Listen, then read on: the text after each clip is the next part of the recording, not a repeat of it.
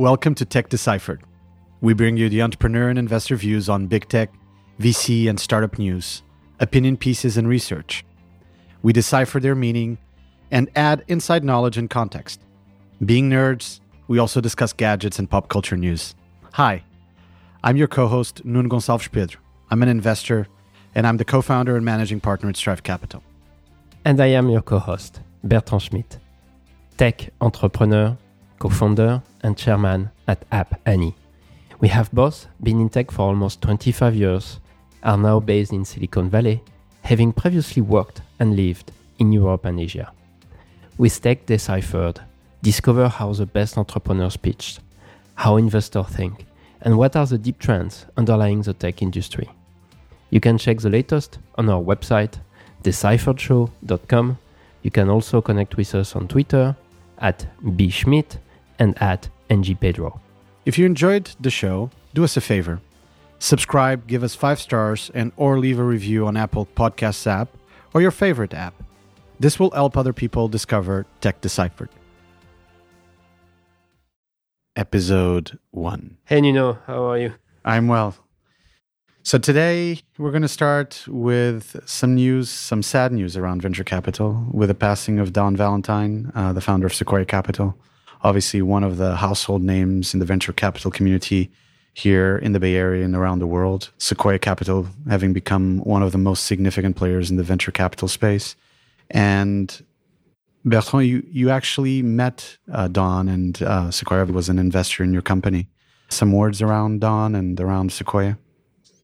Yeah, I met him a few years back at a private Sequoia event where he was giving his jacket, the Don Valentine jacket, to one exec who did a lot for the Sequoia family portfolio company. And what is the Don Valentine jacket?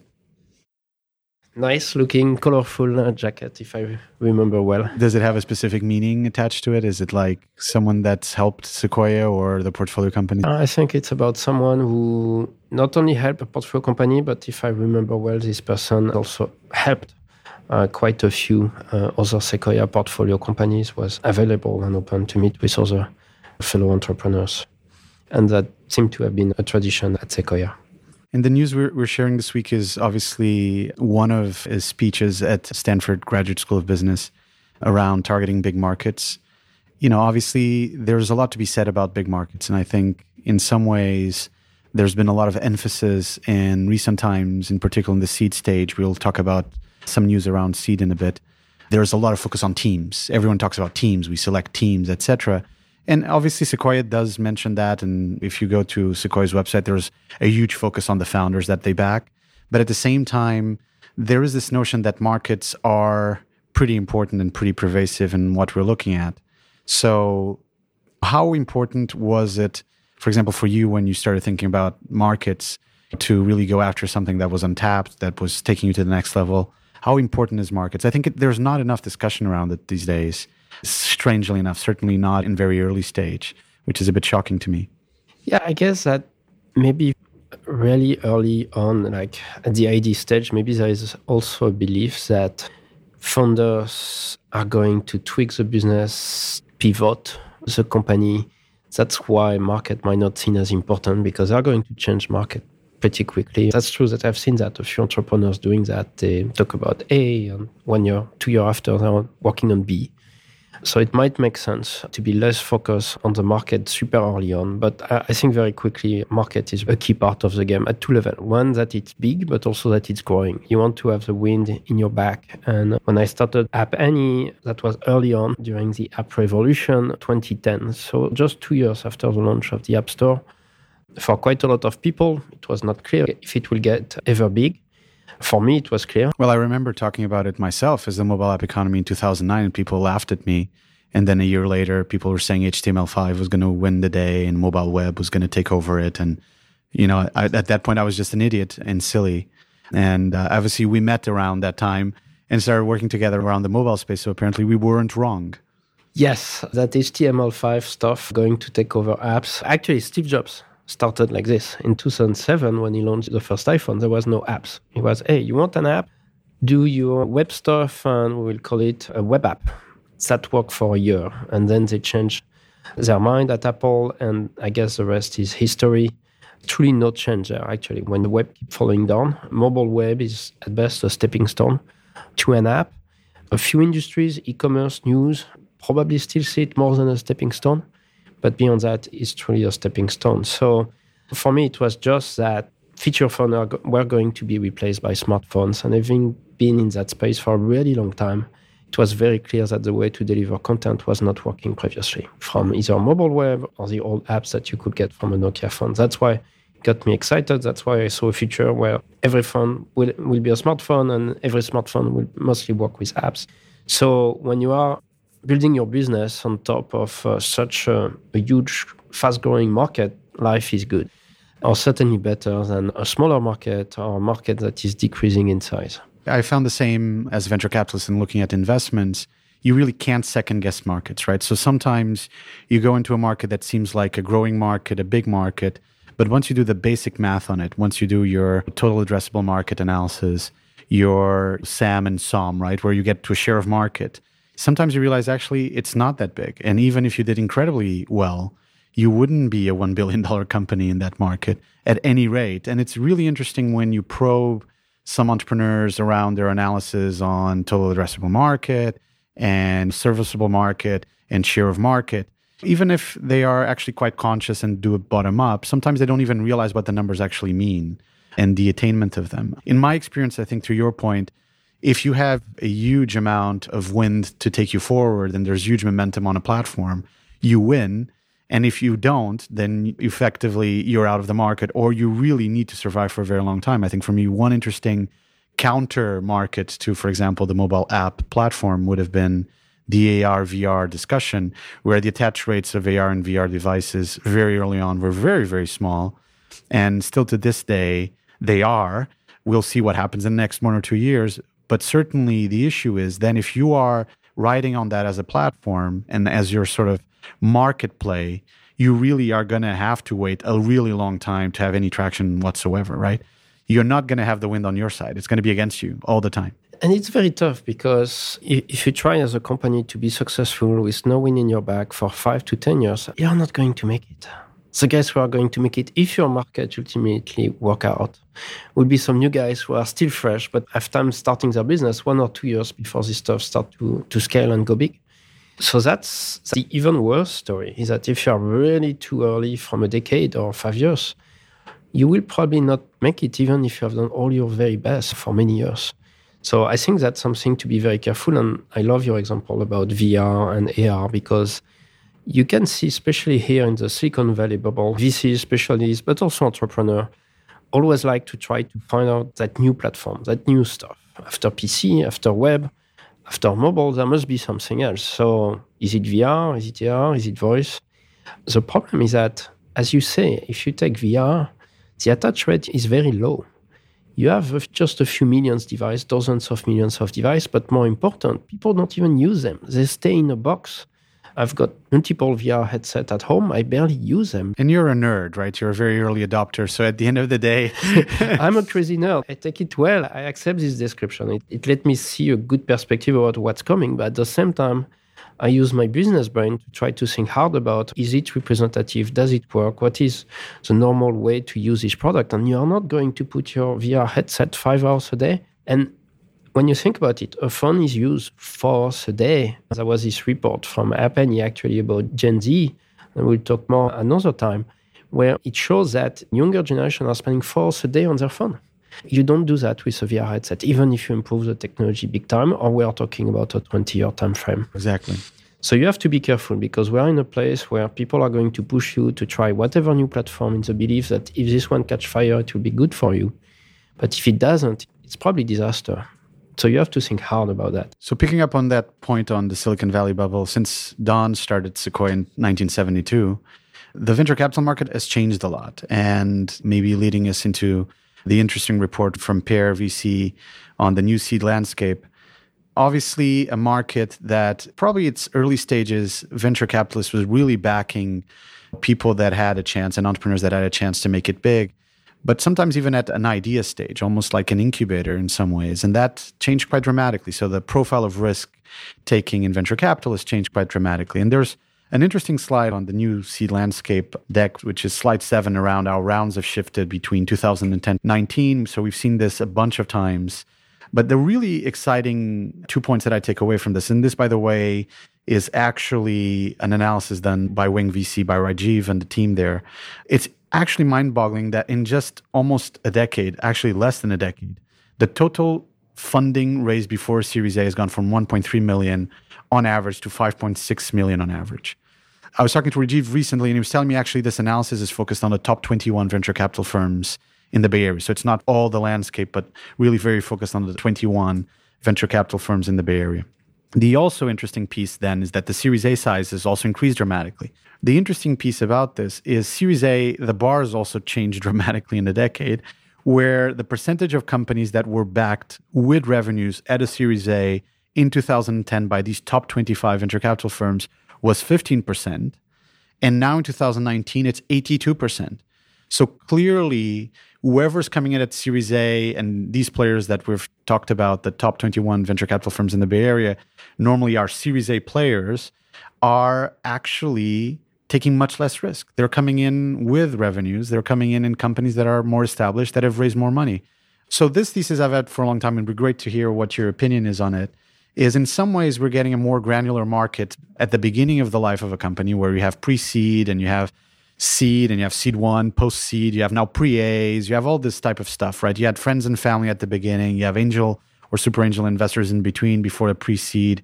You have a lot more granularity, but at the same time, the interesting piece is the risk profile is changing. So it seems like the players in the market are actually taking less risk for later stage investing. And in some ways, having more capital at the beginning is good for those players. I always say, if you're a venture capital firm and you're focused in coming in more as an institutional investor, let's say pre-A or at an A round, effectively, there's been a lot of de-risking because there's been a lot of capital that has been deployed already before you come in. So you're sort of like cherry picking, I think is the analogy I normally say.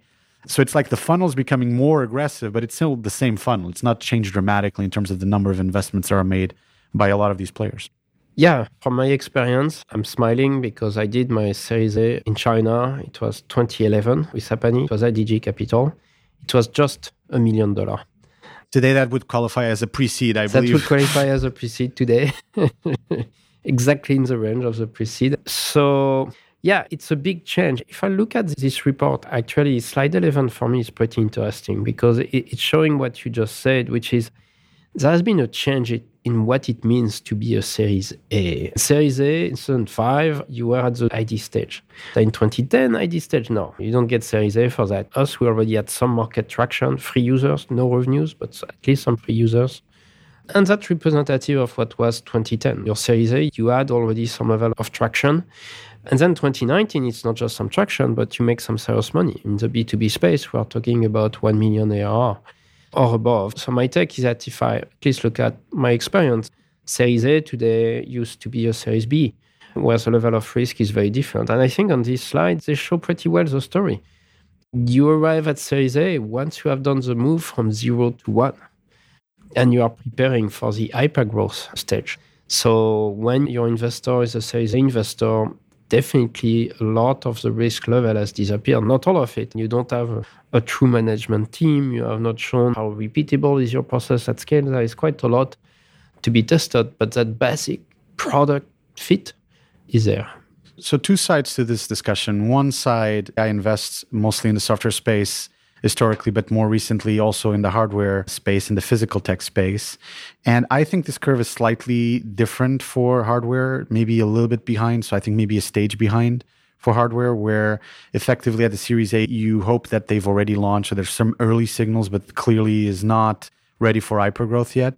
And in software, I think because of the cost of developing software having come down so dramatically, and maybe the curve of hardware not having caught up in the same way, it's certainly decreased the cost, but it hasn't caught up in the same way. I think there's a little bit of a lag. So the curve that we see here for hardware is probably a little bit more further skewed to the right. The interesting piece for me is there's obviously differences between the hardware and the software world, which are very obvious, but there's also another aspect for me that is really interesting, which is if you look at this reality where Series A are being preceded by a lot more capital and Series A are higher in larger rounds, that obviously implies they have larger valuations as well, which we know. And so if that's the case, effectively what we're talking about is Series A is taking less risk, but they're probably taking much less upside as well. And so one discussion that one can have is what's going to happen to the classic Series A investors in the Bay Area, Benchmark, Sequoia, Kleiner Perkins, the players that have systematically owned that space or have had probably the stronger play in being in that space as household names. Do they need to go into seed or not? And we're starting to see some interesting movements from some of these players in the seed stage where they're actually locking in seed and then Series A, which is a new trend we're seeing in Silicon Valley. We can come back to that in a second. So maybe just to sort of go back, everyone says seed is super, super crowded because there's so many small funds running around and doing smaller checks. Maybe now it's pre-seed that's super crowded because the checks have moved on. So seed is now larger checks. But at the same time, if you look at sort of the classic household names of the Bay Area, they necessarily need to play in seed because that's where the returns have to be at this stage, no? I think that makes sense. I would tend to agree. There are some scout programs that have been launched by the big Series A investors to invest at pre-seed or seed level. So I think that's part of this trend, but that's not as big as moving fully to seed level. But you could argue they used to play in that space before. So is it really moving back to their roots? Actually, if they were to do more of seed investment, that's actually a fair point. Yeah, and I think there's a lot of noise in different funds and what they're saying they're doing. And it's actually very interesting because being inside the industry, sometimes the disadvantage is you see the news and then you know the reality because you see rounds every day and you see people elbowing out other investors to get into rounds and you see how active some of these funds are in very early stages. I think the truth is most players are quite aggressive still in coming a little bit earlier into Series Seed. So although there's a lot of noise in the market saying, no, we're still Series A investors, Series B investors, and then we potentially will have growth funds later on for other types of investments, the reality is we see a lot of activity around seed from some of these household names. Maybe to highlight just one that is probably less visible that I think is stuck to its principle of being a Series A investor, I'd say probably Benchmark has been the most disciplined in that sense from a market standpoint and just coming in Series A, the $10 to $15 million Series A, which now actually makes sense because now Series A are $10 to $15 million. And so they got it right. But even then, one has to wonder, what will these players do going forward to compete for deals? Certainly, I think it's a really interesting movement in the market. And there's certainly changes to how these players play in those markets.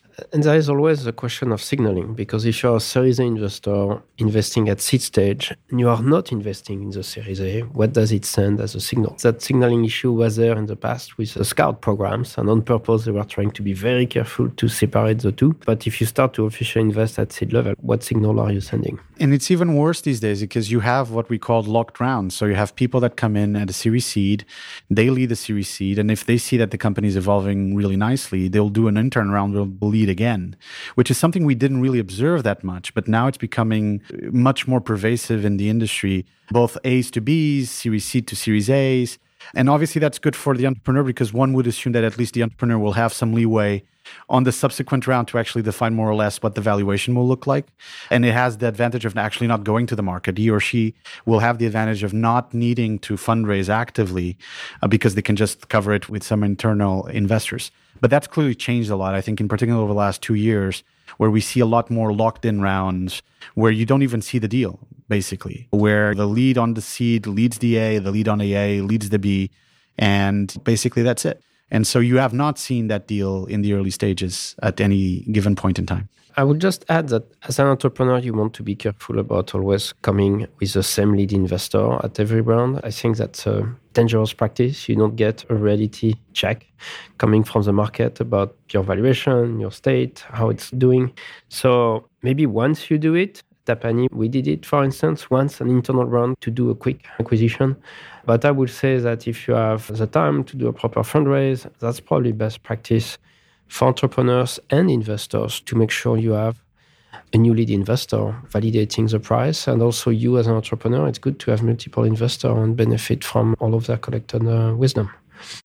Maybe switching gears to David Sachs' article on the gross margin problem and this discussion, which is now very much of the day because of WeWork, Uber, and a couple of other companies around Are these tech-enabled businesses? Are they tech businesses? They seem to have very different margin profiles.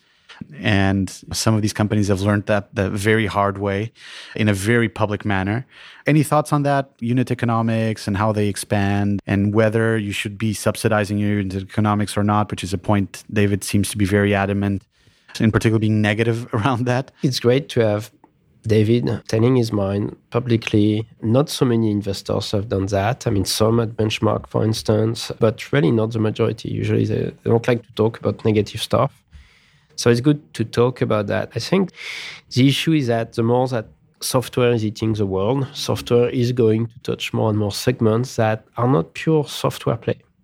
And that's fine. The problem is that when you're misrepresenting totally non-software startup like WeWork as being a software startup. Some others exist in a continuum. I think Uber, Lyft, DoorDash, Postmates, there is some technology there. It's tech-enabled. You need drivers, you need users to have their smartphones for the system to work. WeWork, you didn't need any of this. So from that angle, it was pretty bad, this level of misrepresentation there. But I don't think you want to throw the baby with the bathwater. I think some companies like, again, Uber and Lyft, yeah, their unit economics might be different from a software company, but I still believe they're tech-enabled. So I think going forward, we will see more and more an analysis from investors and entrepreneurs alike about where do they stand in that continuum between truly 100% tech to 0% tech. And it might be 25, 50, 75, as long as everyone on the table agrees where they stand. And you can use metrics like gross margins or like a growth rate, like the type of business model. Is it freemium? Is it viral or not at all? To get a good sense about where does it stand. And from there, you can end up with a rational way to run the business, with a rational valuation. And therefore, ultimately, you can build a company smartly for the long run, as long as everyone is clear. But what is bad is when entrepreneurs and VC alike don't really truly acknowledge the true type of business we are talking about. Then money will be burned. I think there's a couple of nuances that obviously this is a blog post, so it doesn't have all the nuances that might go into a discussion, but there are two nuances that I think are interesting that David doesn't really go into. The first nuance is around maybe sometimes you do need to subsidize some of the unit economics and there is an expansion in volume of use that over time will allow you to do a readjustment of price. And I don't think he goes enough into that discussion. It's a little bit like saying if the unit economics are negative, if you increase volume, it's always going to be negative. It's not necessarily always the case because there's a lot of things you can do around it. For example, Lyft being more aggressive around subscription-based business models recently, etc. And the second part, I think, of the nuance that we really don't go into here is the expansion around other services. And I think maybe with Uber and Lyft, that's less visible. But certainly if we look at other places around the world, like Grab in Southeast Asia, sort of the upstacking of their own stack and the ability to do other things and be a payments company at the same time and having some aspirations to go beyond that might be, I think, a little bit misrepresented here as well.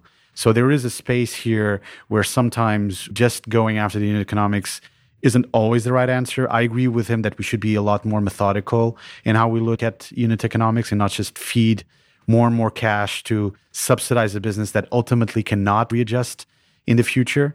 But I think there's a little bit of lack of nuance there. The second part where I do agree with him is that people should pay a lot more attention to pricing. And recently I've had a lot of discussions with a couple of consulting firms that are thinking around the commercial excellence and the pricing space. And one of the things that is a little bit surprising to me is that there isn't really a lot of focus around pricing in most companies in software as a service that I see here in the Bay Area. And if you think about it, you're just leaving money at the table pretty early on, right? And sometimes it's a little bit the notion of we need to sell quickly. We will sell it for whatever our clients tell us that we can sell it for. But you're leaving money at the table. And sometimes it's actually even worse than that, back to David's points, which is you're establishing a precedent on your pricing list that you really can't recover from. And if you're selling something, I don't know, I've seen things that are sold like 10x below what they should be sold at, clearly, right? You could sort of look at the value, the price elasticity of that market. You're just not only leaving the money at the table, so to speak, but it's actually even more profound than that. It might take you sometimes a couple of years to even recover from that, if you can ever recover in terms of pricing. Now, obviously, App Annie, software as a service company, how do you look at that? How do you sort of make sure as an entrepreneur that you don't make that mistake, that you don't lose track of what really matters at the end, that unit economics will eventually matter, that pricing sets precedent, that you need to have the right type of pricing, etc. I think that first, if you truly misprice by 10x, you are probably a dead company or soon to be dead type of business, because the smarter one will not have mispriced by so much. But it happens. I've seen our competitors playing in the dirt cheap space, for instance, and they cannot grow their technology. They cannot properly grow their business. To go back to your point on pricing, what's interesting is that, Uber launched recently their loyalty program, and I happened to have the opportunity to discuss with one of the person who was behind this loyalty program. And what's interesting is it really took them so long to put that in place. And basically, it's new management that seem to have realized that, we need to put in place this type of tactics. And I was personally quite shocked because it's a tried and tested and very well-known tactics, especially for that type of business. Every airline has a loyalty program. So why wouldn't you put in place a loyalty program? Blows my mind that it took them so long, but I think we will see more and more of that. Postmates, DoorDash, for instance, has a loyalty program. You have a subscription you can subscribe to.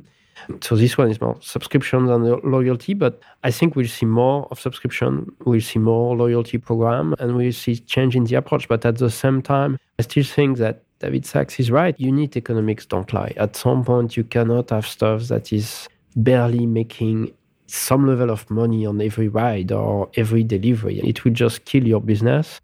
And I don't think it's that easy to improve. And while I agree with the idea that you can add new line of business like Grab, I think you need to have a core business that's decent. You cannot wait to be $1 billion plus revenue company. Well, we've just seen that. You can't really. Because then you try to IPO, you can't. You can't. And so I think that's the good news here, because unlike in the famous contagion of the late 90s and then the bubble bursting after that, public markets have actually been very rational in saying, by the way, these numbers don't work for us. And retail customers are not going to buy into this stock at that price because this doesn't make any sense. And so in some ways, that center of gravity, which is very shocking to us, has been public markets, the center of gravity that has pulled us back to sort of the fundamentals. And I think it was great news for entrepreneurs. In the same way that I feel David Sachs is overall pretty optimistic for the end result, I think it's good for everyone. It's good for entrepreneurs in pure tech business. And for people who are in partially tech business, they will from the get-go have more rational expectations and value. So maybe to the last one, James from NFX on the 16 non-obvious fundraising lessons on pitching. I'll let you go first and then I'll go after that, because I see obviously a lot of pitches, but you'll tell me if you've made any of these mistakes, these 16 mistakes, or if you disagree with any of the 16 that he puts forward. So 16 lessons. Let's go with the first one. Don't say sentences that don't have numbers in them.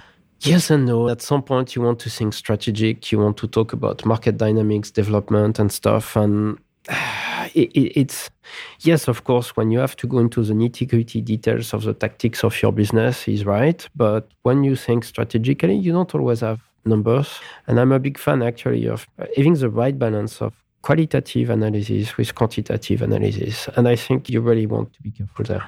I actually agree with most of them, I have to be honest. There's a couple that seem a bit odd to me.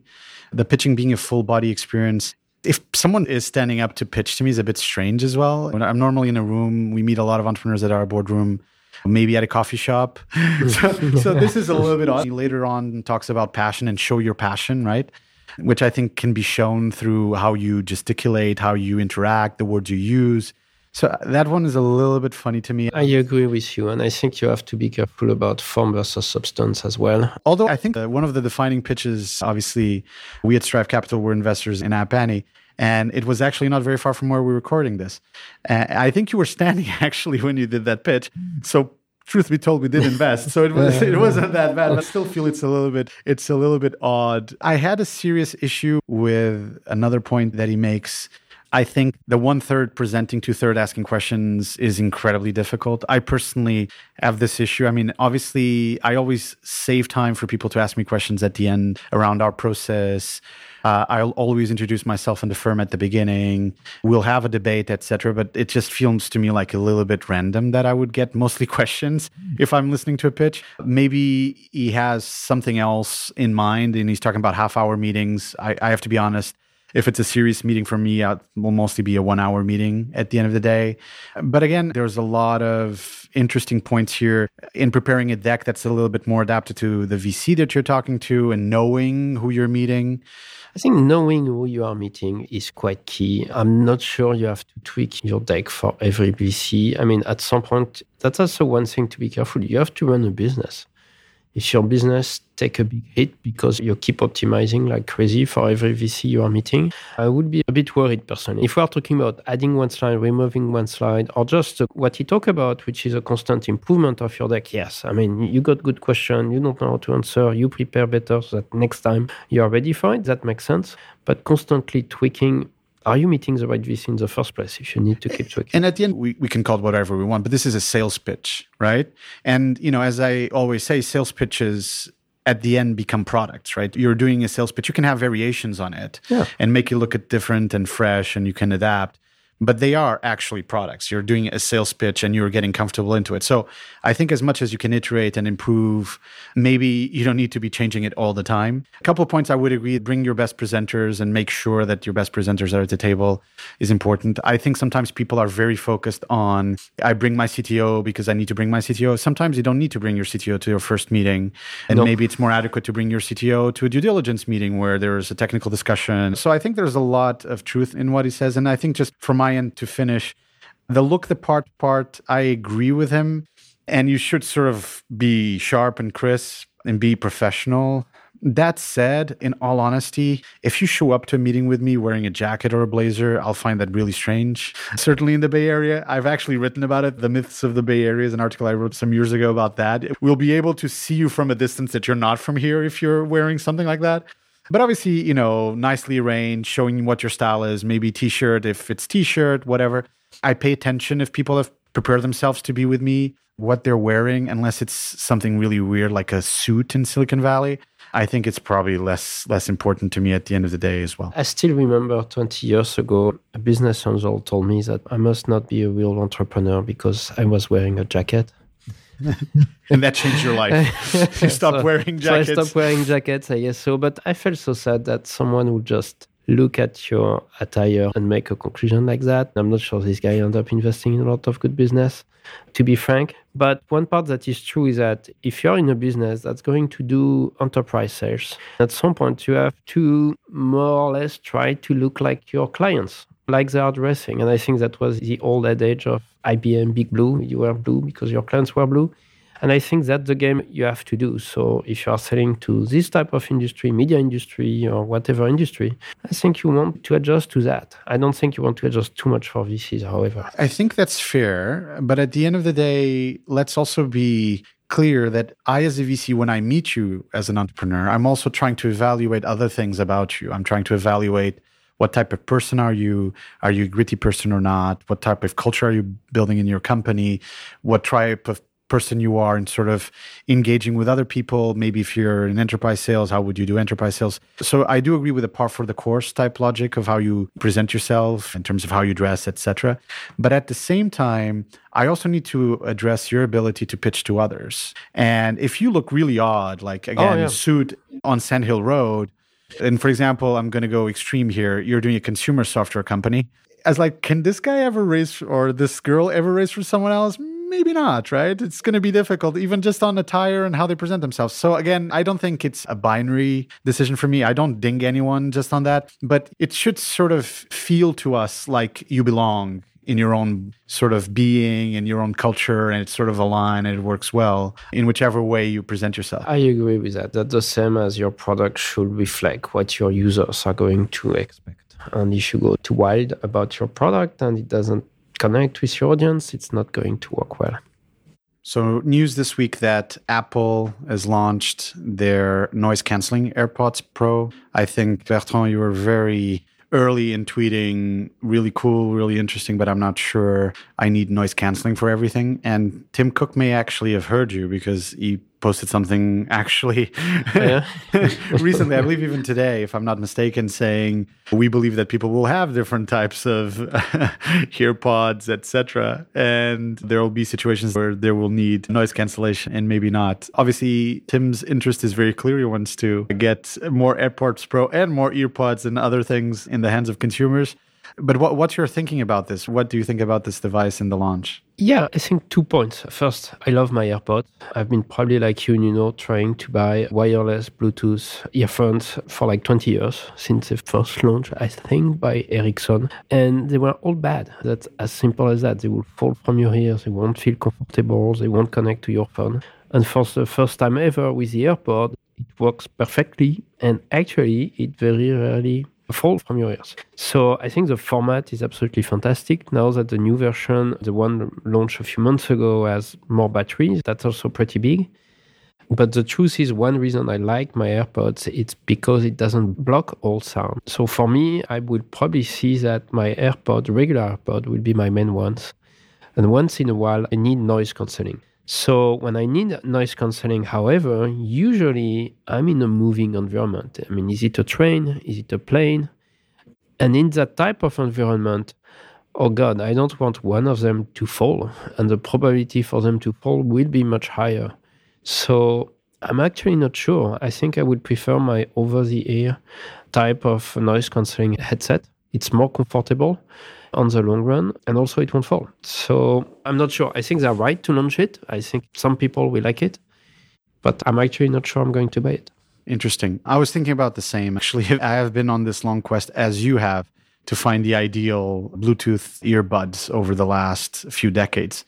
And they've improved a lot. So I would say the current earpods from Apple are my favorite. I do have the Powerbeats Pro, so now I feel a little bit like maybe I shouldn't have gotten them. And in particular, the Powerbeats Pro have this issue, which is the case is super, super big for you to carry around, which is just funny to me. I have Master and Dynamic, the MW07s. I have Samsung earbuds. I have OnePlus Bullet Wireless. And it's really interesting because I do think from just the user experience perspective, Apple really has the best user experience. So a little bit intrigued by this launch and a little bit intrigued on how the AirPods Pro will really fit into my very large number of Bluetooth earbuds. But at the end of the day, I think I agree with you. I'm not sure I will get them either, in particular, having just gotten the Beats recently. So we'll see how they do and how they fare in the market. Really interesting. Maybe the next level for Apple, but I guess we're a little bit neutral on it to negative. We're not really sure it's going to take off. Yeah, probably. It does show the future. Maybe it does show where they go from here. Yeah, I think it's fair. With Beats, they have other type of AirPods. They have the trendy ones. They have the sporty one. So I think they are playing an overall good game. It was an obvious miss in the lineup. I don't think it's for me. Probably not for you, as you just said. But they are filling their lineup. And as we know, the wearable space for Apple is pretty big. It's a big opportunity. It's probably their fastest growing segment with the services segment. So I think they are very right to invest and propose a large set of options. When I see some companies that are not proposing a large set of options, I'm not sure what they are doing, because you have one brand and you want to leverage it on as many options as possible. If you are known for audio, you have to have multiple versions. So I think it's a good move, but yeah, I agree that ultimately it's not for us. So with the birth of a new product, we have the death of a product. With Red's Hydrogen One, the first world phone with an holographic display. Actually, not the first. The first was the Amazon phone. Oh, really? Yeah. Well, they claim they were the first. Amazon had their special 4 cameras on each angle so that they can capture your eyesight and adjust the screen. Why did it fail? And I mean, more generically, obviously, I've worked in the consumer electronics industry extensively, having spent a lot of time in Asia. What makes these devices fail, and what's the lesson learned from this? Yeah, great question. I think that price point, $1,600 when consumers don't know you, good luck with that. Red, for those that don't know it, it's a very famous brand in the big Hollywood camera space. So they are a great company delivering great product, but consumers don't know them. I've never heard about them. So $1,600, that's a bad starting point. 2, you start with some weird, and Amazon has shown that it doesn't seem to work, at least 5 years ago for them, weird way to try to present in a 3D way your screen, I think it's just a gimmick. People don't care about that. It's how fast, how good is the screen, that sort of stuff. And the last point, the big value add was supposed to be an add-on for a camera that never came. And then if you remember, there is another one who tried to deliver some add-ons, actually not just another one, a few who tried to have add-ons. Yes. And I think consumers don't connect to physical add-ons that just connect to this popular phone or whatever. Motorola had a device with their Moto mods, and they still tried to push it for a while. Essential with the 360 camera. Exactly. Yes. So my impression, and if you look at Apple, actually, it's interesting. Their best-selling wearables are actually connected with Bluetooth. They don't force you to plug some stuff that only work with one phone, that you cannot connect to the later version of the phone, for instance. So even Apple doesn't dare to push you to do that. And if you want to adjust some lens to your iPhone, for instance, you can, and you can use the same for the next iPhone. So I think it's not the right approach. And this is, again, a very, very tough price point. Even Apple has trouble to sell their most high-end iPhones. As we know, it's the iPhone 11 that's selling more than the iPhone 11 Pro, and the same with XR versus XS. I'm all for devices, as you know, because I actually collected hoarded devices for the last few decades as well. Now I think at 240 devices, I think I should just basically donate them to a museum.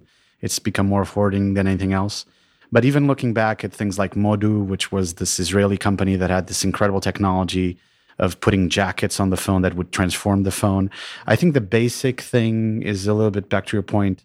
The device actually needs to be a great device. And it's very difficult to do a great device. And I think we've seen some of the top vendors in the world struggle to put flagship devices out there that really work systematically. So even getting that device ready is something that's very, very difficult. And doing the core of what a device should do. I mean, for example, OnePlus, I think, is an incredible example on the Android space of putting out devices that systematically are amazing because they do what they're supposed to do. They have great cameras, very, very snappy. They work with everything on Android. And that's it. And in some ways, it's interesting because I love my Pixel phones and I've collected all my Nexus phones from the beginning, from Google's earlier times, and I have my T-Mobile G1 and all that stuff. At the end of the day, I do think they have the better Android devices out there right now because they really got the simplicity right and they have amazing, amazing hardware against it. Yeah, and I think ultimately price has to be reasonable. And consumers are not easily fooled anymore in a way. They have been buying smartphones for 12 years now. Maybe some are newer to cell phones, but that's less and less true. So they know exactly what is key for them, the right weight, the right screen size, all of this. People have more and more mature about this. So I think going with some weird stuff from an unknown manufacturer that is not selling a lot and that might disappear, why would people do that when you have Samsung and Apple making you dream with the TV ads, all of this? It's a big investment, $500, $700, $1,000. You don't want to go random on that. And again, if it goes gimmicky, good luck. And it's a scale game, right?